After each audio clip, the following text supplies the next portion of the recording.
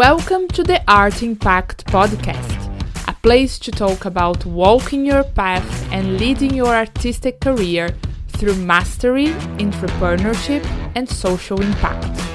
I'm Raquel Balestella, a business coach and a theater maker, and I'm here to help you build a sustainable, impactful, and freaking awesome career as an artist.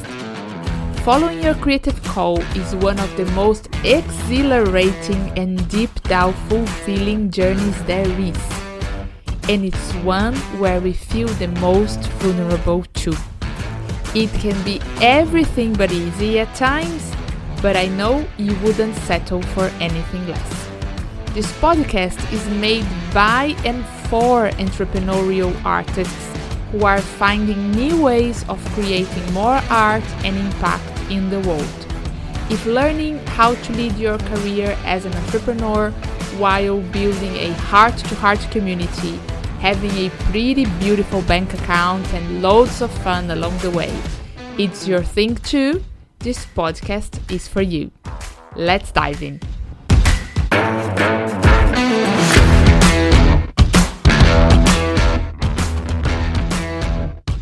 Hey, welcome to one more episode of Art Impact. I'm your host, Raquel Balestella, and it's so amazing to have you here. So, in last week's episode, we talked about the origins of our creative blocks, and one of our most common ones, perfectionism. Today, we are going to talk about two other types of creative blocks that are very common for us artists: procrastination and overwhelm, and also some tools that will help you find your own way of dancing your tango with these inevitable mind gremlins. So, let's talk about this slimy green gremlin called procrastination. We can define procrastination as doing everything but the action that will genuinely make you grow and create impact. Our brains tend to have a preconceived idea about change as a primarily scary thing, and so avoiding it, also known as procrastination, is really an occupational hazard of a creative work. Some great tools for dancing with procrastination that I love are: number 1, register and review your achievements and positive events at least once a week. Number 2, optimize your concentration ability. Typically, our brains have the capacity to perform at an optimal state of concentration between 25 to 90 minutes. So take this to your advantage, and when it's time for a break, truly do it and renew your energy for your next time slot or task. Number 3, decide in advance. Oh, this is so good and important. Narrow focus and perspective thinking happen in different areas of our brain. To optimize your mental energy whenever possible, separate these two activities. For example, instead of deciding what you are going to do when you wake up, on the night before, review what you accomplished that day and determine how you will organize your following day. It only takes a few minutes, but it will help you be way more productive. And 4th, ring fence it. Never finding time for that project that you really want to do, or to that tedious task that you really need to do, ring fence it might be just the trick. Block off a few hours a week or a few days in the month to do it and treat it like a very important appointment. Well, so now finally let's talk about our last and very common gremlin, overwhelm. Oh, time! We never have enough of it. So it's clear that our culture has a dysfunctional relationship with time, and so easy to buy into mentalities such as being busy as a status symbol and productivity as self-worth. Don't get me wrong, we are busy people, and especially as artists, we are constantly trying to reconcile artistic work with taking care of our family, the kids, the house, the cats, the parrots, and many times a paying job too. The thing with being an artist is that apart from very few exceptions, you have an entrepreneurial life. You are not employed by someone with clear expectations of what your job is, or with a clear beginning or finishing working times and space. You have to create and define these conditions for yourself. But the thing is that we have the illusion that we can be productive and on all the time. And because of our social media life, that people around us are always creating thousands of things. We feel that overwhelm is the path to massive creativity and productivity. But that's just not true. Quite the opposite, actually. There is a better way. Overwhelm is trying to do every little thing, but only at the same time. As David Allen says, you can do anything, but not everything.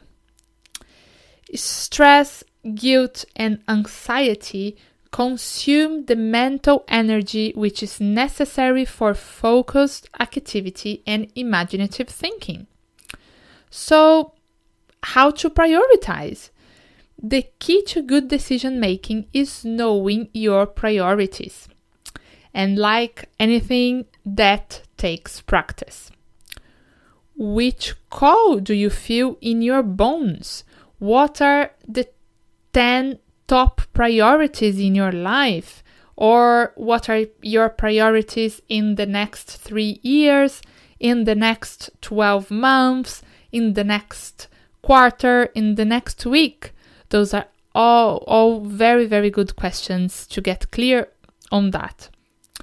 Write them down and start tackling them in order. As Andy Puddicombe says, we can accomplish whatever we want to accomplish in life and still do it with a sense of flow and fulfillment. And here are some tools that will help you to dance with overwhelm. Number 1, decide your priorities. Number 2, if having too many demands from other people is your problem, experiment with always starting with a no and sleep over your answer. Number 3, know when your schedule is packed. Number 4, reflect on what you can be the best in the world at and what would you most regret not doing. And finally, focus on the path you are taking right now. What's your very next step? So, for me, as a highly sensitive creative, my passions used to feel just a bit too big for me.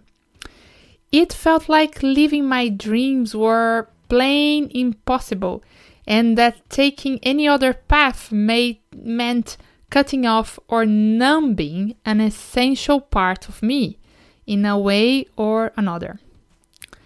I discovered that creative work is at its essence blissful and pretty uncomfortable at times, and that as professional creators, consciously or not, we have committed ourselves to a never-ending learning journey of dealing and pushing through and dancing our tango with resistance.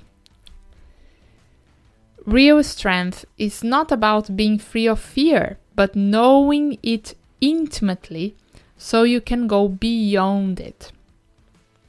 There is nothing more inviting of flow and inspiration than an artist at work, and yet we rarely talk about the emotional labor required in our creative professions.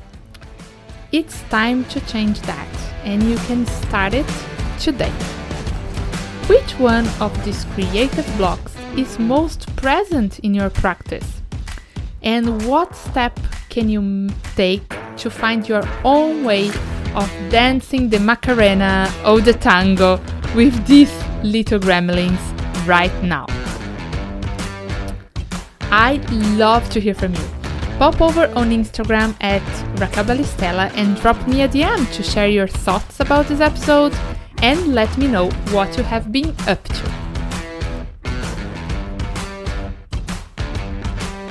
Thank you so much for listening.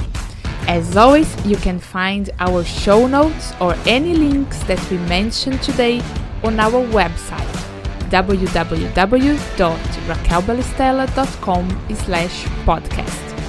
If you got some interesting insights or found more clarity and inspiration in this episode, could you please do me a quick favor and leave us a 5-star review?